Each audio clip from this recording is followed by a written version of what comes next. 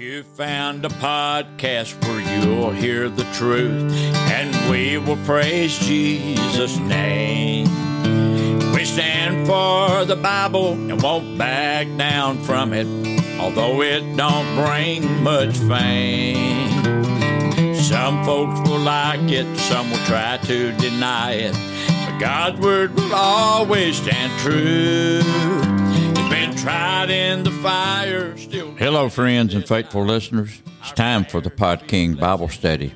I'm your co-host, Donald King, and I'm joined by the host of this study, Brother Donnie King. On this podcast, we study the Bible from its original languages so we can understand the Word of God more clearly. We look at current events and news in light of Scriptures, and we also examine some of the things going on within our culture from a biblical perspective. This is Friday, June the 16th, special edition number 86, Q&A number 8 with Brother Paul Snow. In our last study, we began our study on the Gospel of John. There's so much packed within the first verse that was all we was able to cover, but we had fun trying. We dug into word meanings, a few cultural items were thrown in, and many cross-references were brought in as well. John gives us a powerful picture of who Jesus Christ is within this book. We focus on the person of Christ, the work of Christ, and the identity of Christ. If you care for the Bible at all, you will love this study today.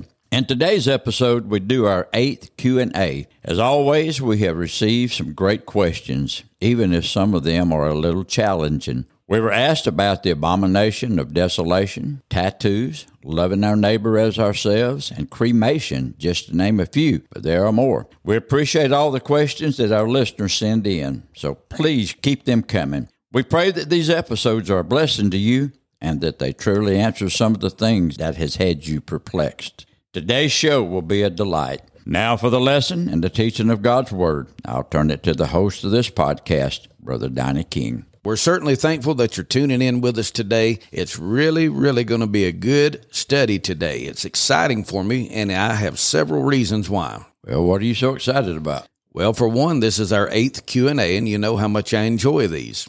Yeah, well, I think everyone knows you has figured that out. What else are you so excited about? Well, this is my first time recording in Oklahoma since moving here. Just in case the audience hadn't heard, why don't you tell them why you're in Oklahoma?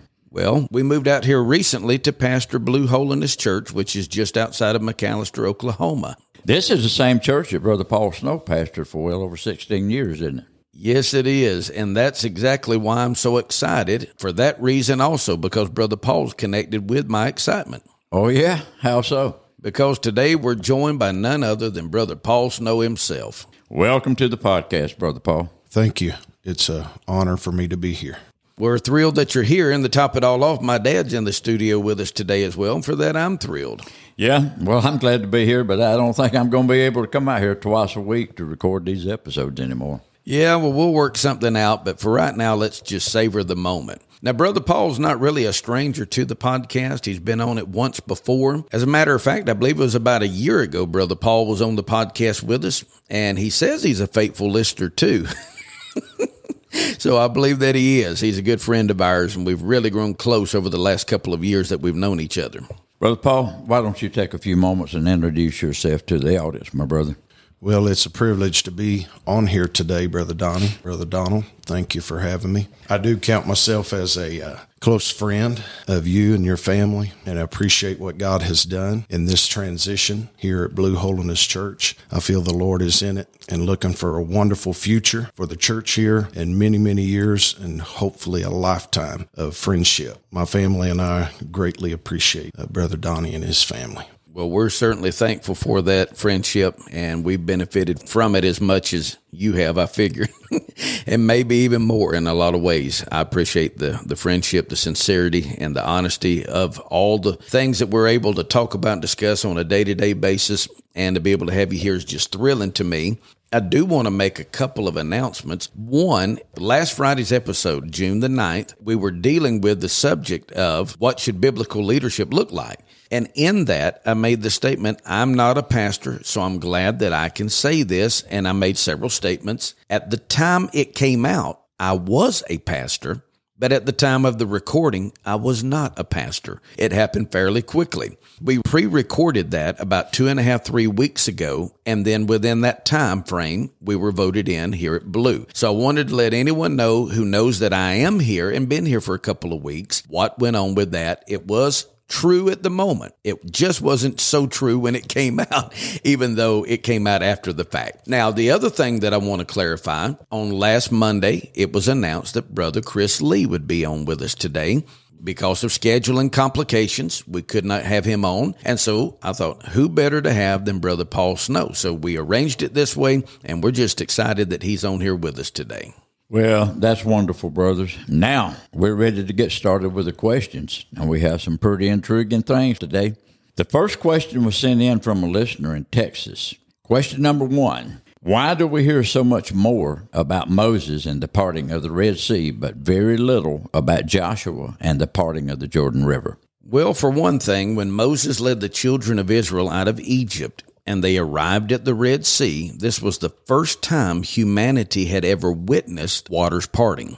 God parted the waters in the very beginning when he separated the firmaments back in Genesis, but man was not there to see it. He was not a witness to it. So the first time man had ever seen the waters part was there in the book of Exodus when all of the Israelites came down to the water and they saw the waters part with their very own eyes. But then the Egyptians saw the waters parted and they tried to cross over as well. Now, they didn't live to tell anybody, but the Israelites did. So some people look at that as more important than what happened at the time of Joshua. And some people, even scholars, say that the parting of the waters in Joshua was a small-scale miracle, while it was a major miracle of what happened in the book of Exodus. But that's wrong. Whether the water was 3 feet wide and 1 foot deep, or 3 miles wide and 100 feet deep, for God to part the waters is amazing, and it's a miracle either way. The big part that many people tend to overlook in these settings is that they crossed over on dry ground. If there's a scientist who could explain how that happened, I'd love to hear it. To give my final answer, I'd say that most people just default to the law of first mention in the Bible, and they talk about the one that they remember happening first. There's a lot of symbolism that goes along with the crossing of the Red Sea, coming out of Egypt, and all of that figures in as well. Coming out of Egypt is typifying the salvation moment of coming out of sin. Crossing through the waters is a picture of baptism. All of these things are types and shadows, but you can also use the same things for Joshua as well. So I would say that that's in a lot of people's minds when they look at it. You read it first in Exodus, it seems to be a little bigger than what happened in Joshua, and that could be what's going on there. First of all, I appreciate this question. I don't know that I've heard about Moses and the parting of the Red Sea more than Joshua and the parting of the Jordan River. But obviously, the listener has. So I'll try to give some reasons why or how this might be the case. One thing I found was that the parting and crossing of the Red Sea was in Scripture more frequent. Joshua even points them back to what God did to the Red Sea. And that's in Joshua chapter 4 in verse number 23.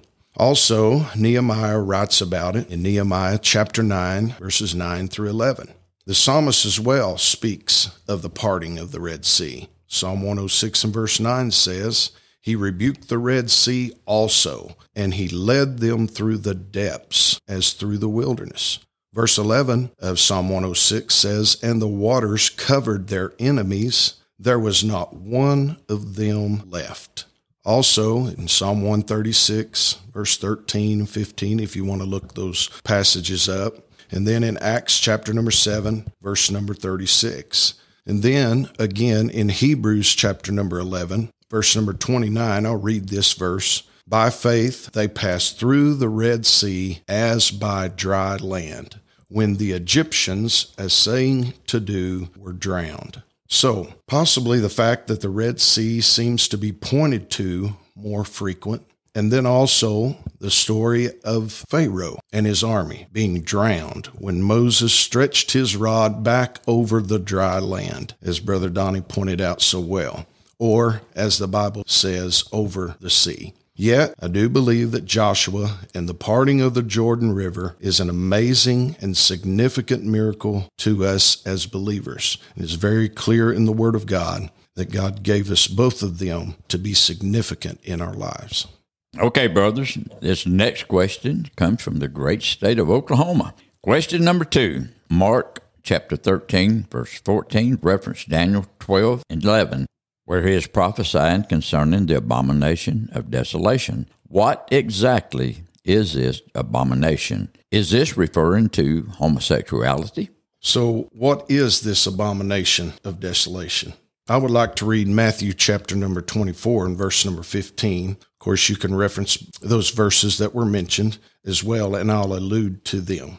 But Matthew 24 and 15 says, "When ye therefore shall see the abomination of desolation, spoken of by Daniel the prophet, stand in the holy place, whoso readeth, let him understand." Mark said in Mark 13 and 14, standing where it ought not. Matthew says, stand in the holy place. Daniel says it will be set up. Jesus is answering 2 questions in Matthew chapter number 24. First, when Jerusalem was to be destroyed. When will it be destroyed? Second, what was to be the sign of his coming and of the end of the world? We know that around 70 A.D., Titus brought great destruction upon Jerusalem. But Christ has yet to return. But he will. I want to remind our listeners, he will come back. But I believe the abomination of desolation is speaking of more than just a happening in history. This is the 10th sign to be given by Christ.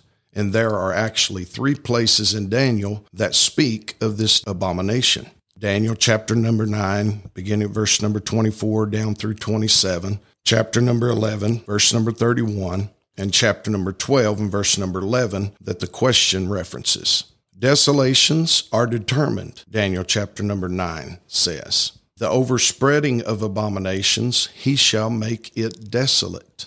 Chapter number 11, verse number 31 says, and they shall place the abomination that maketh desolate. So Christ tells us a few things about this sign. First of all, it will be seen. Second thing is it was prophesied by Daniel. The third thing, it will stand in the holy place, will take place and be seen in the temple. This can be figurative to represent religion or religions, or a literal happening again in the temple. And what I mean by again is the king of Syria, Antiochus, in 170 BC, as well as Titus in 70 AD, stood within the temple. Sacrifices were made. Abominations happened during those times. Also, whoso readeth, let him understand. Daniel said, know therefore and understand. Understand what? Know what? What do we need to know? First of all, we need to understand this abomination that will be set up will launch the great tribulation. That much is clear. I lean toward this abomination being a person, or at least the image of a person who will be set in place and will be a destroyer and cause so much havoc upon the entire world. This person could possibly be a homosexual, but I don't believe it is referring to homosexuality alone. Okay, the question is, what is this abomination mentioned in Mark 13 and 14 that is being spoken of from Daniel 12 and 11? And the secondary question is this referring to homosexuality? I'm going to answer the second part first. Probably not, but I do see a possibility. In this context, this phrase could refer to some worldwide or regional catastrophe. Some people believe it to be isolated to one area. Some people believe it to be a worldwide thing. I lean with the latter. The abomination of desolation appears only in the book of Daniel in the Old Testament, and it describes a terrible event that was detestable to God. Let me read you Mark 13 and 14, and then I'll read you a couple of passages quickly. But when ye shall see the abomination of desolation spoken of by Daniel the prophet standing where it ought not, let him that readeth understand, then let them that be in Judea flee to the mountains. Daniel 9 and 27, and he shall confirm the covenant with many for 1 week, and in the midst of the week he shall cause the sacrifice and the oblation to cease. And for the overspreading of abominations he shall make it desolate, even until the consummation, and that determined shall be poured upon the desolate. Daniel 11:31, and arms shall stand on his part, and they shall pollute the sanctuary of strength, and shall take away the daily sacrifice, and they shall place the abomination that maketh desolate. Daniel 12:11, and from the time that the daily sacrifice shall be taken away, and the abomination that maketh desolate set up, there shall be 1,290 days. Now, the references in Daniel might be connected to the erecting of a pagan altar by Antiochus IV, Epiphanes, and it could be when he sacrificed a pig upon the altar. It could have happened in AD 70 when the temple was destroyed by the Romans. The key phrase is that this abomination will stand where it ought not, which, as Brother Paul pointed out in Matthew 24:15, interprets as in the holy place. Now we got to ask a question. What is the holy place? Most likely, it's speaking of the temple. So, what does it mean to stand then? Whatever it is, it's connected to the daily offering of the Jews in the temple. The daily offering would cease. The temple would be defiled in such a manner people would not be able to return there to worship. That's what makes it desolate. So I'm sure some of you are wondering how I can see homosexuality as being a possibility here for the answer. Like I said, it's a small possibility, but here's the way I think you could look at it, not the direct meaning of it. The temple of our body is a picture of the temple of God. Homosexuality is referred to as an abomination. Therefore, if you allow that detestable sin to come into your temple, God will leave you and you'll be desolate. That's how I can see the connection of an abomination of desolation with homosexuality. This would make the abomination of desolation possible to each and every person individually. But I believe that there's a danger of this being fulfilled in a spiritual sense, in that manner, a physical sense, but yet I believe there's a literal happening that's going to happen that will be the abomination of desolation. I believe it's speaking of the literal temple in Jerusalem, according to the original context, and the ceasing of the daily offering. When the daily offering is taken away, something's going to stand in its place, and that is what is the abomination of desolation. However it happens, we know that some terrible sins have happened within the temple, and it stopped all the sacrifices from being offered in the years gone by. But I believe there's something in the future that we're still waiting to see the final fulfillment of. Okay, brothers, this is getting good. Now we have a question sent in all the way from Tennessee. Question number 3. Would you explain what is meant by loving your neighbor as yourself? This is originally taken from out of Leviticus 19 and 18, and Jesus, Paul, and even James all reiterated that same point for us. You'll find it written in Matthew 5 and 43, Matthew 19 and 19, Matthew 22 and 39, Mark 12 and 31. Look in Romans chapter 13, verses 9 through 10, Galatians 5 and 14, and then again you'll see it in the book of James 2 and 8. I believe that this is a simple and straightforward statement. I believe it's a simple and straightforward requirement. And I believe that we ought to take it as a simple and straightforward commandment. It's not just an option. It's not just given to us as something that we could do. We are told to love our neighbor as ourselves. Now, how do we do this? How do we keep this commandment? How do we follow this? How do we perform this as a Christian? Let me ask you a couple questions. Do you desire to be hurt? Most likely you're going to answer no. I hope so. I hope you answer no. Well, then don't hurt anyone. Do you do good things for yourself? Then do good things to others and do good things for others. Do you like to be told off? Well, then don't tell anybody else off either. Do you enjoy being lied on? Then don't lie on anyone else. Do you like to go out and have a good meal? Then you might want to consider feeding the hungry. And whatever way you love yourself, and whatever way you nurture yourself, and whatever way you care for yourself, we're to do the same unto others, and then that's how we can fulfill this commandment. First of all, I believe this command strikes at one of man's real problems. Because if we can keep this commandment, then you will not murder. This concerns your neighbor's life. You will not commit adultery. This concerns our neighbor's chastity and purity. It takes the body of our neighbor to ourselves and gives our body to another. It also takes the body of our neighbor's spouse away from our neighbor and takes our own body away from our own spouse. If you love your neighbor as thyself, you will not steal. This concerns our neighbor's property. You will not lie on your neighbor. That's a false witness. This concerns your neighbor's name, his reputation. You will tell the truth about your neighbor. Also, you will honor your closest neighbors, those that you have. your own family. As the Bible says, we're to honor our parents. I believe Jesus gives us the meaning of this one commandment in summing up those 5 commandments. Also, James called it in James chapter number 2 and verse number 8, the royal law. This loving thy neighbor as thyself means loving and treating others the way that you would want to be treated and loved. It means in your actions and from your heart, love everyone, love your neighbor, love a young person like you would want to be loved if you were a young person. Love an older person like you would like to be loved. The same to the waiter or the waitress, the cashier, the car salesman, the mailman, your fellow employee, your employer, and for sure, your pastor and his family. Love them as you love yourself. Okay, brothers. Our next question was sent in from another faithful listener right here in Oklahoma. Question number 4. What things is Paul referring to in this scripture? 1 Corinthians 10 and 23. I've heard it used as an excuse to partake in sinful activities by worldly preachers. So what things is Paul referring to? 1 Corinthians 10 and 23, I'll read that verse. All things are lawful for me, but all things are not expedient. All things are lawful for me, but all things edify not. So, are lawful acts always permissible? We should go back and remember the subject of this passage of Scriptures. It is the limits of Christian freedom. So there are restrictions within our freedom. The point is clear to me. The Holy Ghost declares through this passage of Scripture that when a person participates in a function or fashion that is sinful, sensual, or worldly, that person becomes identified with that. Is the thing or act expedient? Is it edifying? It may be lawful, may be legitimate, and even allowed. But is it expedient?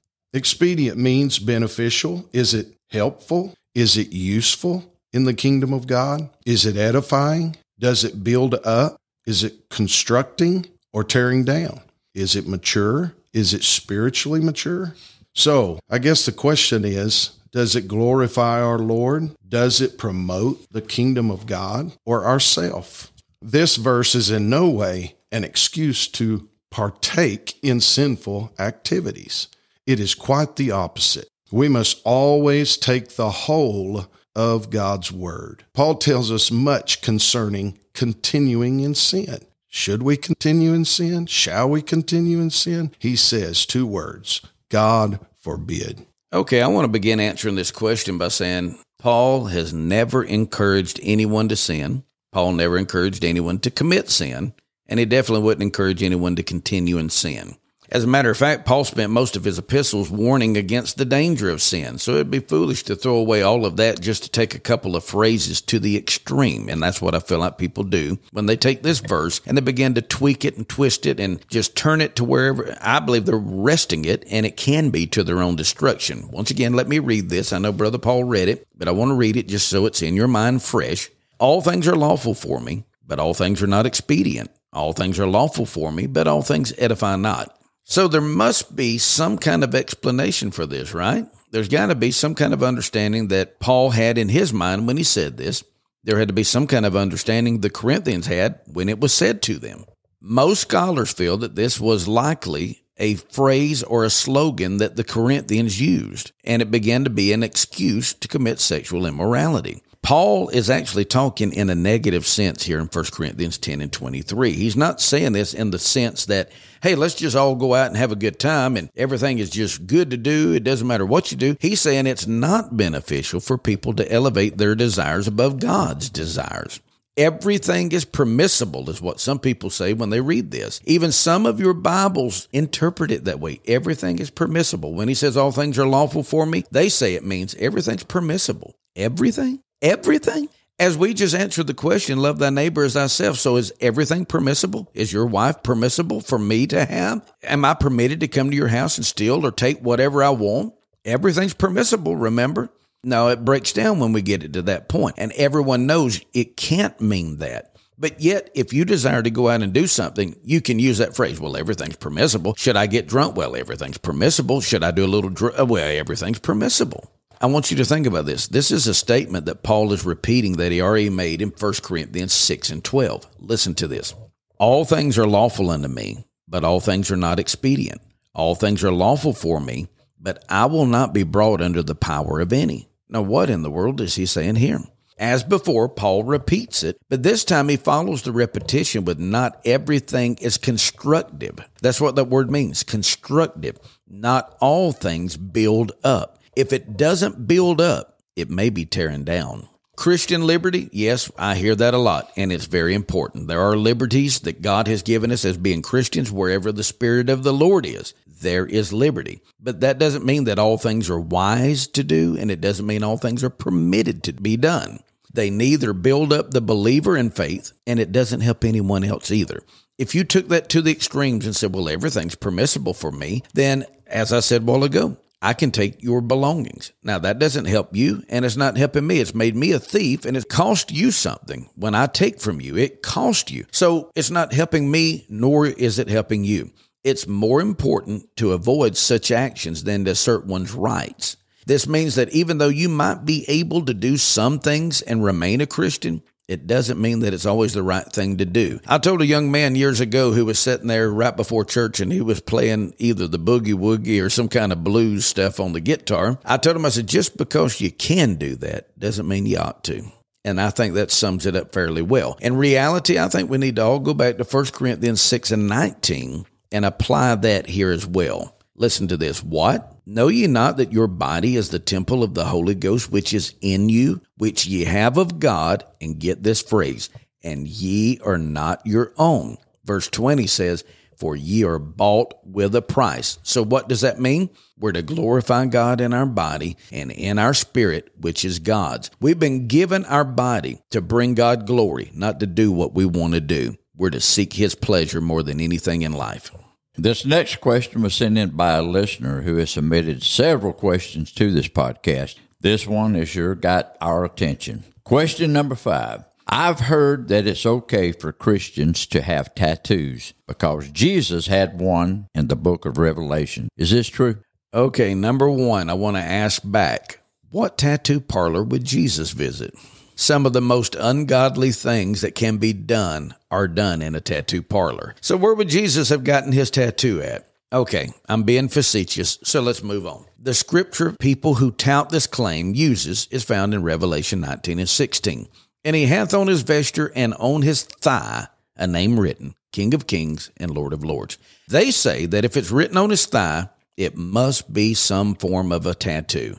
To me, the answer to this is very simple. On his vesture, well, that's his clothing. On his vesture and on his thigh is where his name is written. It's on his clothing. This is not to be taken in the literal sense at all. Jesus would never transgress the command that his Father gave to the people to follow in Leviticus 19:28, and he never will transgress the commands of his Father at any point in time. No, it's not true. That's my short answer. I'll go ahead, Brother Donnie, and read this verse in Leviticus 19:28. Ye shall not make any cuttings in your flesh for the dead, nor print any marks upon you. I am the Lord. This is not me and you making this command. It's the Lord making this. These cuttings and marks upon their flesh came from heathen practices in their mourning for the dead. So doing this indicates rebellion against God. As you read in Revelation chapter 19, verse number 16, it's upon his vesture. Matter of fact, if you go back to Revelation chapter number 1 and verse number 13, Jesus is clothed with a garment down to the foot. This is not a tattoo upon his thigh. John is seeing the writing that is at the thigh on his vesture. This next one is something I've wondered about many times myself. Question number 6. Is it wrong to have a loved one cremated when they pass away? I've thought about this a lot through the years, and I know that there are different thoughts concerning cremation of the body. In Joshua, speaking of Achan and his sons, his daughters, his oxen, his asses, his sheep, and all that he had were stoned and burned with fire. The burning of a body is part of the process of cremation. Also, in 1 Samuel 31, starting at verse number 11 down through verse number 13, it tells us that the bodies of Saul and his sons were burned, and then their bones were buried. Some may do this for heathen and religious practices. But according to Ecclesiastes chapter number 12 and verse number 7, then shall the dust return to the earth as it was, and the spirit shall return unto God who gave it. So obviously, any dead and buried body will decompose back to the dust. Now, I prefer not to be cremated. But to say that it is wrong, I cannot do that either. For one day we will, as Christians, receive a new body, according to 1 Corinthians 15, 1 Thessalonians chapter number 4. Also, Job chapter 19 and verse number 26 says, though after my skin worms destroy this body, yet in my flesh I shall see God. Cremation was the customary practice of the ancient Greeks and somewhat among the Romans, but it was never the usual mode of disposing of the dead by the Hebrews.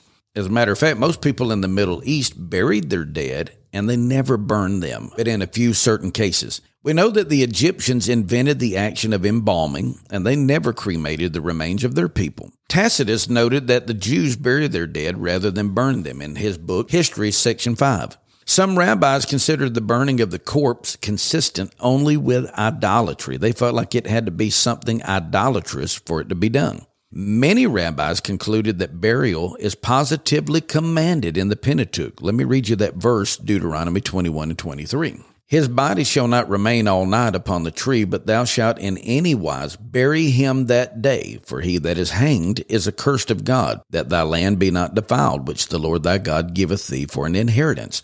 God says, take him down off of the tree and bury him. They feel like that's a command. The phrase in Joshua 7 and 15, which says they shall be burnt with fire, that's very telling of how it should be viewed, I believe. One point here is concerning Achan is that he was stoned to death and then he was burned. He had to die first before he was burned. Some people say that the only sin of a burning body was that if the body was still alive. They killed him first and then they burned his body. What Paul said in 1 Corinthians 13 and 3 has been taken out of context by many people. He said, if I give my body to be burned. Paul was simply speaking of the customs of Corinth, which was a Gentile city. There's no instance of cremation in the New Testament, whether Jewish, heathen, or Christian. It's just not really mentioned. The early church followed the Jewish practice of burying the dead. Historically, cremation has never been very popular among Christian people. This is probably due to the influence of the Jewish community. Secondly, it's due to the fact that Christ was buried and then he resurrected bodily. If he had been cremated, it would have made the whole resurrected body thing very odd. The Jews believed that God intended for the soul and the body to be able to come back together in the resurrection of the body. If the body was burned, they couldn't figure how ashes could turn back into a body. You could argue the same point with dust as well, but that's their belief of how they looked at things. Thirdly, many of the Christians who were martyred died at the stake being burnt alive. Most likely, this kept many generations away from the act of cremation just because of the similarity between the two things.